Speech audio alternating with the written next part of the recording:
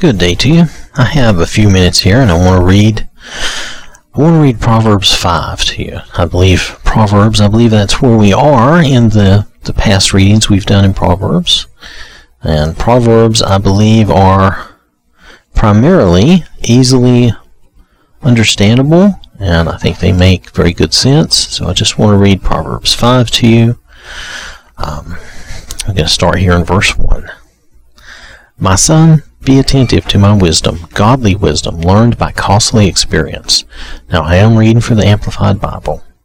Incline your ear to my understanding, that you may exercise discrimination and discretion, good judgment, and your lips may reserve knowledge and answer wisely to temptation. For the lips of an immoral woman drip honey like a honeycomb, and her speech is smoother than oil. But in the end she is bitter like the extract of wormwood, sharp as a two-edged sword. Her feet go down to death. Her steps take hold of Sheol, the netherworld, the place of the dead, so that she does not think seriously about the path of life. Her ways are aimless and unstable. You cannot know where her path leads. Now then, my sons, listen to me, and do not forget the words of my mouth. So in other words, do not depart from or forget the words of my mouth. Let your way in life be far from her, and do not go near the door of her house. Avoid even being near the places of temptation, or you will give your honor to others, and your years to the cruel one, and strangers will be filled with your strength, and your hard-earned wealth will go to the house of a foreigner who does not know God, and you will groan when your life is ending, when your flesh and your body are consumed, and you say, how I hated instruction and discipline, and my heart despised correction and reproof. I have not listened to the voice of my teachers, nor have I inclined my ear to those who instructed me. I was almost in total ruin in the midst of the assembly and congregation. Drink water from your own cistern.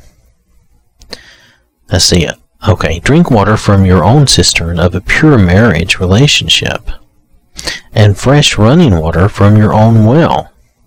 Should your springs or children be dispersed as streams of water in the streets, confine yourself to your own wife. Let your children be yours alone, and not the children of strangers with you.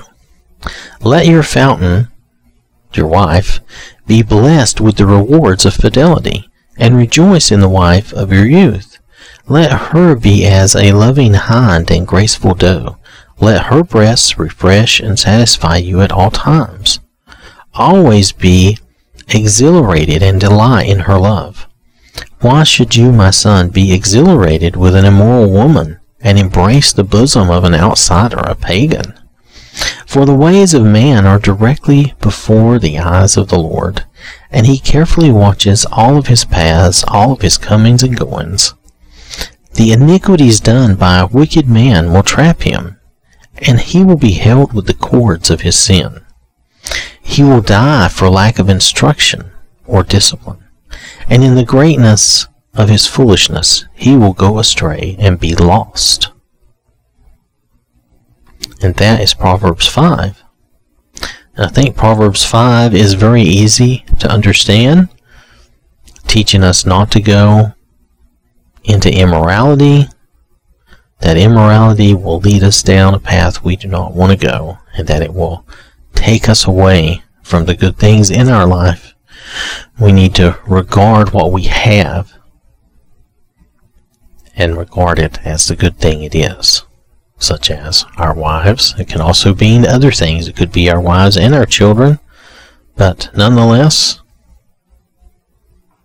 this is all about staying away from the pitfalls of immorality, basically, of not falling into one of the deceptions of the world and not falling for the immorality that's there.